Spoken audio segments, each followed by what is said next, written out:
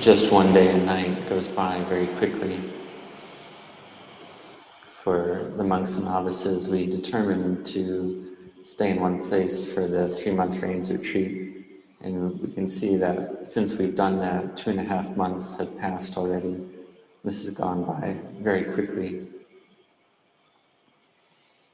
And we can observe that if one has a high level of suffering in the heart, then it feels like one day goes by slowly. However, if one feels happy, then a day can go by very quickly. Similarly, if we sit in meditation and we feel peaceful looking at the breath, then 1 hour goes by very quickly. Even 1.5 hours goes by quickly. However, if we're sitting in meditation and the mind is chaotic and distressed, then 5 minutes can feel like 1 hour. And this is how it feels, and the same applies to a day and night. And this is natural, that one's perception of time is this way. Even if, say, one is 40 years old, then even 10 or 20 years in the past feels like that time has gone by very quickly. So we can contemplate the birth of the physical body and the birth of the mind in this way. They're both a type of birth. So know what the birth of the body is, know what the birth of the mind is. The birth of the mind is a birth through clinging and attachment. When attachment arises towards good or bad things, this is a birth in the mind. So beware of this birth in the mind. So the Buddha taught us to have effort in our Dhamma practice, to see the drawbacks in the endless wandering of samsara. And what are the drawbacks, or what is the drawback of samsara? The drawback is these sense impressions from the 6 senses impinge on the mind and alter and contact the mind and cause stress and suffering. And this mind is born through upadana, through clinging and attachment, through the kilesas, the obstructions. So for us, we've been born as humans, and if one has a high level of kilesa or obstruction, then one is born as an animal. And if the kilesa is higher, one is born as a asura, a jealous god. And then lower down, a preta, a hungry ghost. And even lower is a hell being. However, if one has a heart with goodness, then one can be born as a heavenly being, an angel. Or if one has a mind that has peacefulness and samadhi, then one can be born as a Brahma god. So these various births are all within the realm of samsara, the cycle of birth and death. So the merit of a Brahma god is a high level of merit, and they're very long-lived, and yet they still have to come back and be born again as a human, for instance. And for the devas, the heavenly beings, their lifespans can't compare with that of a Brahma god. Their lifespans, however, are also very long, and yet they also must die and come back to be born again. And they often, or they may come back as humans, and if they do, then this human birth is a good opportunity to build spiritual virtues again and to learn and continue to grow. So if one is born as an animal, then to go from the state of an animal to the state of the human is something that's very difficult. It's not easy at all. Although we do see examples of animals sometimes coming to listen to chanting in the monastery or listen to Dhamma talks. And some animals do this very often, even every day. And we can say this is the merit of that animal, such as a dog or a cat or other types of animals. And if the animal does this, then they can have a good rebirth after their death. There's a story from the time of the Buddha where there was a frog in the Jetavana monastery where the Buddha was in residence at the time, giving a Dhamma talk. And this frog was listening and feeling very peaceful and happy. And then a cowherder accidentally killed this frog with his walking stick. And upon death, the frog went to a heavenly rebirth. So this is something that's possible, that an animal can go straight to a heavenly rebirth. And this is the mind wandering in the cycle of samsara. And even within the space of a single day, we can see the mind being born many, many times, being born into liking and born into disliking. And whenever there is greed, aversion, or delusion arising in the mind, then this is a birth already in the mind. So one must be careful and beware of this. The conditions of the mind come and go very quickly, change very quickly. And this mind sends orders to the brain, and then the brain then sends orders to the body, such as to have the body speak or move left and right, walk back and forth, or change posture. So when the mind sends orders to the brain, then the brain, through the system of nerves throughout the body, follows the orders of the mind. However, if the brain is degraded or there's a problem with the nerves, then the mind can give various orders, but the body will not follow these orders because of the degradation of the nerves or the brain. For instance, the mind can tell the body to walk, but the body simply won't move at all. Or the mind will give various orders to move this way and that, and the body simply won't do it. This is because the nerves are degraded or broken. So in this situation where the mind sends an order and the body doesn't follow it, we can see clearly that the brain and the mind are two separate things due to this inability to control the body. And one sees that this body really isn't mine, isn't me, isn't I. It's not a self, it's anatta. And this is wisdom in the mind to know this clearly. However, if there's no wisdom, then the mind will simply see the body as me and mine, see it as self all day long, all throughout various situations. Even in this situation, if there's no wisdom, then the mind will see that, oh, it was me that was walking, and it's me that's not able to walk now. Whether one can walk or can't walk, it's still me and mine, clung to as self. And there's a me, and there's a you, there's a there, and a them. And the Lord Buddha taught that this understanding of not self, this understanding of ownerlessness is something that's very important. So being born as a human, we cultivate the mind to become better, to improve.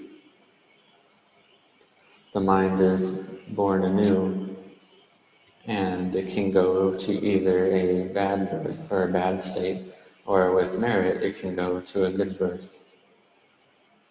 We can see a mind with merit is a beautiful mind, or a beautiful being, whereas a mind with more kilesa is a mind with thick defilements, with a lot of bad or obstructive qualities in the mind. And a mind like this can be born as an animal, or one can even say in the present moment, it's in the state of an animal. And in an animal state, it's very difficult to build goodness. There's really not much building of goodness in that state. It's a lot of just waking up, searching for food, searching for basic pleasures, and sleeping again, and doing this over and over again. So for those individuals with faith, and those individuals practice generosity, practice giving, practice chanting and meditation, and practice helping with various chores and offering their time and energy. And then when they have time, they sit in meditation. And this is an individual who sees the drawbacks in the cycle of birth and death, sees the drawbacks in samsara, in order to be interested in these activities, in this type of behavior. Normally, people are not interested in doing these behaviors of chanting, meditating, and generously giving various things. Instead, people are interested in just following greed, following aversion, following delusion, following likes and dislikes. And following in this way, then one is born into old age, sickness, and death. So one practices to see this clearly and see that this is a mind that is lost, a mind that is lost in ignorance. So if one is 70 years old, one may be sick and experiencing illness already. Even at 60 years old, one may already be experiencing illness. So one must hurry to practice the Dhamma, practice doing goodness. See life as something that's uncertain, that's impermanent. So do goodness a lot to overcome this situation. Practice Dhamma a lot. Practice to make the mind collected in peacefulness. And establishing peacefulness in the mind, because one needs to cultivate wisdom as well. And it requires wisdom and parami in order to see the value in samadhi and to see the value in cultivating the mind. So during the day, do goodness all day long, such as at the monastery, one can do chores all around the monastery, like cleaning, mopping, sweeping, doing various chores in this way, and one can feel a great freshness of heart, a great fullness of heart, a great happiness practicing in this way. And similarly, for lay people, practicing generosity, offering things, coming to offer their, whether material things or their time and energy at the monastery, then undertaking the moral precepts as well, and then practicing meditation at the monastery. For example, on the lunar observance days, it's common for people to come do this at the monastery, such as the lunar observance day coming up tomorrow. Even some individuals practice to refrain from lying down and cultivate the mind all night in this way as well. So in order to build parami, build spiritual virtues in the mind, one uses faith. One has faith to do this, and it requires merit in order to do this as well. So make effort in this way, such as making effort to chant the praises to the Buddha, the praising the qualities of the Buddha, the Itipiso chant. And our great teacher, Ajahn Mahasongchai, he leads us in chanting the praises of the Buddha, the Itipiso chant 108 times on the lunar observance days. And when it's not a lunar observance day, or any day, and every day, one should practice chanting this Itipiso chant 108 times, which one can do in one's own kuti, one's own monastic dwelling. So from when the time one wakes up in the morning until the evening, one can chant throughout the day, chant ongoing, and one can even write down the number of times one has chanted this chant, and one can reach 108 repetitions in this way. And one chants until the mind is peaceful. And sometimes when the mind is more peaceful, just chanting Iti Piso Arahang Sama Sambuddho can be enough. Just a short chant and the mind is peaceful already. And this chant is recollecting the good qualities of the Lord Buddha. And we can bring these qualities to mind, these qualities that the chant mentions, such as great compassion, great purity, great wisdom. And this is a tremendously beneficial method of mental cultivation. So one should do this a lot. One should practice recollecting the Buddha, the Dhamma, and the Sangha, the noble qualities of these three gems. So we have mindfulness with our body as well as a primary practice, the first foundation of mindfulness. Whether one is sitting, standing, walking or lying down, moving left or right, back and forth, all the various bodily movements, one practices to be mindful of the body throughout the day. So train the mind in this way. Practice this all the time, continuously and evenly, all day, every day. Practice this, or cultivate the mind continuously in this way, and samadhi, collectedness, can increase bit by bit. One can compare it to drops of water entering a bucket. The drops of water continuously fall into the bucket, and eventually the bucket becomes full to overflowing. And at this point, we can understand or see what we read in the suttas when individuals praise the Dhamma that the Lord Buddha has taught. They say that the Lord Buddha showed the way to one who was lost, or lit a lamp in a dark place, or turned upright that which was overturned, or opened the way opened the way that was previously closed. And this is praising the great Dhamma that the Buddha taught. And in terms of opening the way that was closed, we can ask, what was it that was closed? It's simply this heart that was lost in delusion. So the Buddha opened the way, gave light to darkness, showed the correct path to one who was lost, and turned upright that which was overturned. And this is simply seeing that not self, nature, seeing this clearly. And seeing this clearly, one is considered a sotapanna, a stream enterer. And we can say this stream is this path, this correct path, a noble eightfold path. And one who has entered this stream is not born into an eighth life. They have at most 7 more lifetimes. And this comes from seeing the Dhamma clearly.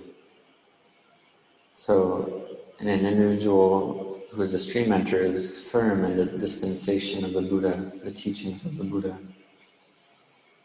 So cultivate the mind in this life, have effort, contemplate the drawbacks of endless wandering on and on in samsara. See the unsatisfactory nature of conditioned things. See that they're not a me, not a mine, not a self. They're ownerless. And see that the mind that clings to the body is the source of great suffering. And this is what gives rise to the experience of old age, sickness, and death. And if one has a lot of good karma, then one can have a good death, die with ease, and then die with merit. There was the story of one disciple at the time of the Buddha who invited the monks to chant for them as they were lying in their deathbed. And at this time, the devas, the heavenly beings, came to invite this individual to come up to the heaven realm. And this disciple said, hold on, wait, I want to listen to the Dhamma first, I'm not going to go now. And this was the words of the disciple, and then after this, the wife of this disciple sent the monks home. And this is an example of someone with merit approaching death. So have a high level of mindfulness to overcome the situation that one is in. Practice restraint through body, speech, and mind. And contemplate liking and disliking for the 6 sense objects. And contemplate the clinging of an animal-like mind, just clinging with a high level of delusion. So practice to cultivate the mind to not cling in this way to the objects of the 6 senses. Instead, one can cling to Nibbana as the object of mind, which one can also say is emptiness as the object of the mind. So practice to not get caught in liking or disliking. Practice to have effort, to have restraint, and to do this a lot. And practicing in this way, one day one can see the Dhamma clearly. So may you be intent in your practice.